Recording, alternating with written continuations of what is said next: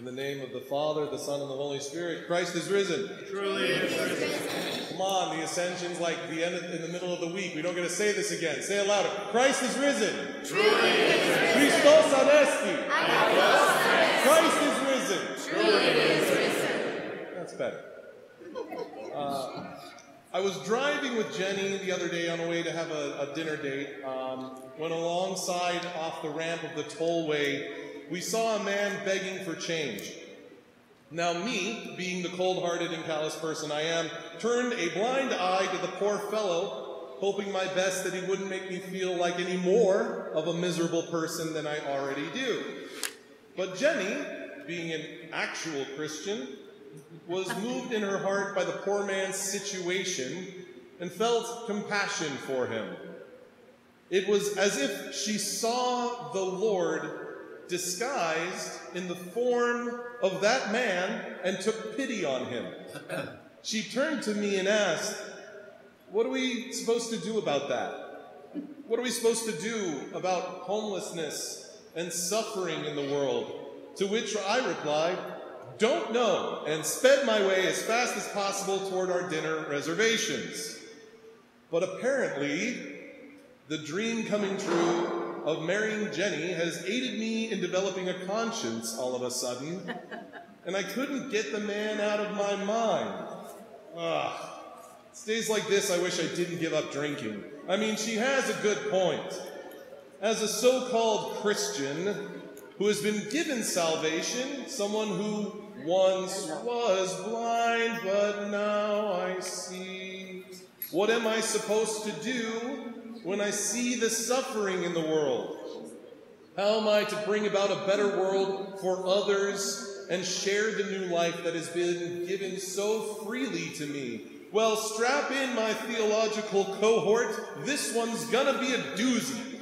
In today's gospel passage, we read about the account of Christ healing a beggar who was born blind. And following the miracle, the beggar was confronted by the Jews who couldn't believe the miracle and were outraged by the Lord working a miracle on Sunday, no less. Kind of how I get upset when people tell me that bathing on my day off isn't optional. The pericope goes on to show us the response of the man born blind to his accusers and how the miracle of being able to see has changed his perspective on the Lord and what it means to believe in God. I am reminded of Father Alexander Schmemann, who wrote, "A Christian is one who, wherever he looks, finds Christ and rejoices in him. And this joy transforms all his human plans and programs, decisions and actions, making all his mission the sacrament of the world's return to him who is the life of the world." He's saying essentially that being a Christian in the truest sense of the word means that we see things differently than people like myself. It's like our eyes have been opened and we see Christ everywhere we go, in the people we interact with, the struggles we face, even the face of death. And the man born blind not only received the blessing of seeing the visible light spectrum that you and I enjoy, but has been given an even greater gift than being able to see. He's been given the gift to see the Lord in all things. Everything he says in the passage following the miraculous healing points right back to Christ as the one who healed him.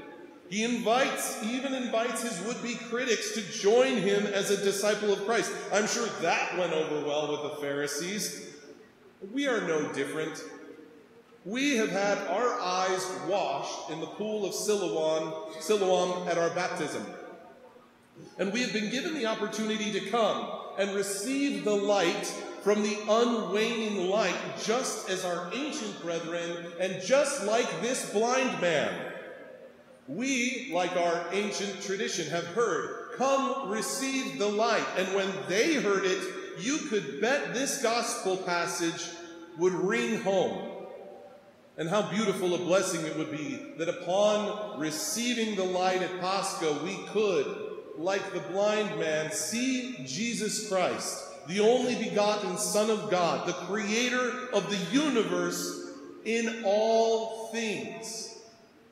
We are given a sign today that can illumine our eyes and help us to find Christ and rejoice in him wherever we look, so that this joy will transform all our human plans and programs, decisions and actions, making our mission the sacrament of the world's return to him who is the life of the world. But Rob, you endearing and incorrigible brigand you, that man had a miracle worked for him. Christ in the flesh. If I had Christ in the flesh heal my halitosis, I would be singing his praise too.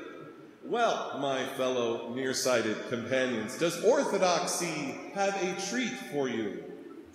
Christ is coming to us today in the flesh and blood. Christ is coming today in the flesh and in the blood. In about 20 minutes, you will be given the joy of encountering heaven on earth in the form of the Eucharist. What a mind-blowing miracle this is. Christ has not abandoned us. He is here with us every Sunday, and we need only to believe this is true, and we can receive the very same gift of sight that the man was given who was born blind. It's all too easy, isn't it? Well, think again.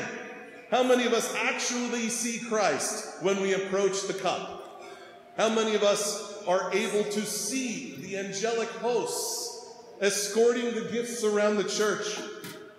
Who here can see the apostles residing among us in the form of the clergy? St. John Chrysostom says, if you cannot find Christ in the beggar at the church door, you will not find him in the chalice. And that, my friends, is the point of today's sermon. I'm not here to say that Christ has healed my eyes. I'm here to say that I have a lot of work to do. I, who chant in the heavenly church of the Lord, do not see him in the beggar on the side of the road. I am no better than the Jews who, having seen a man born blind be rebuilt by the very hand of God, could not believe the miracles that had taken place.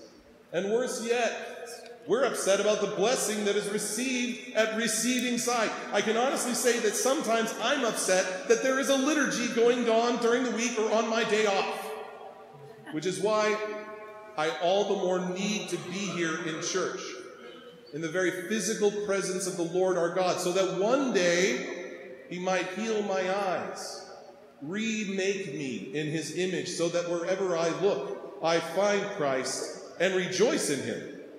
And that joy will transform all my human plans and programs, my decisions and actions, making all my own mission the sacrament of the world's return to him who is the life of the world, right now and forever, into the ages of ages. Amen. Christ is risen.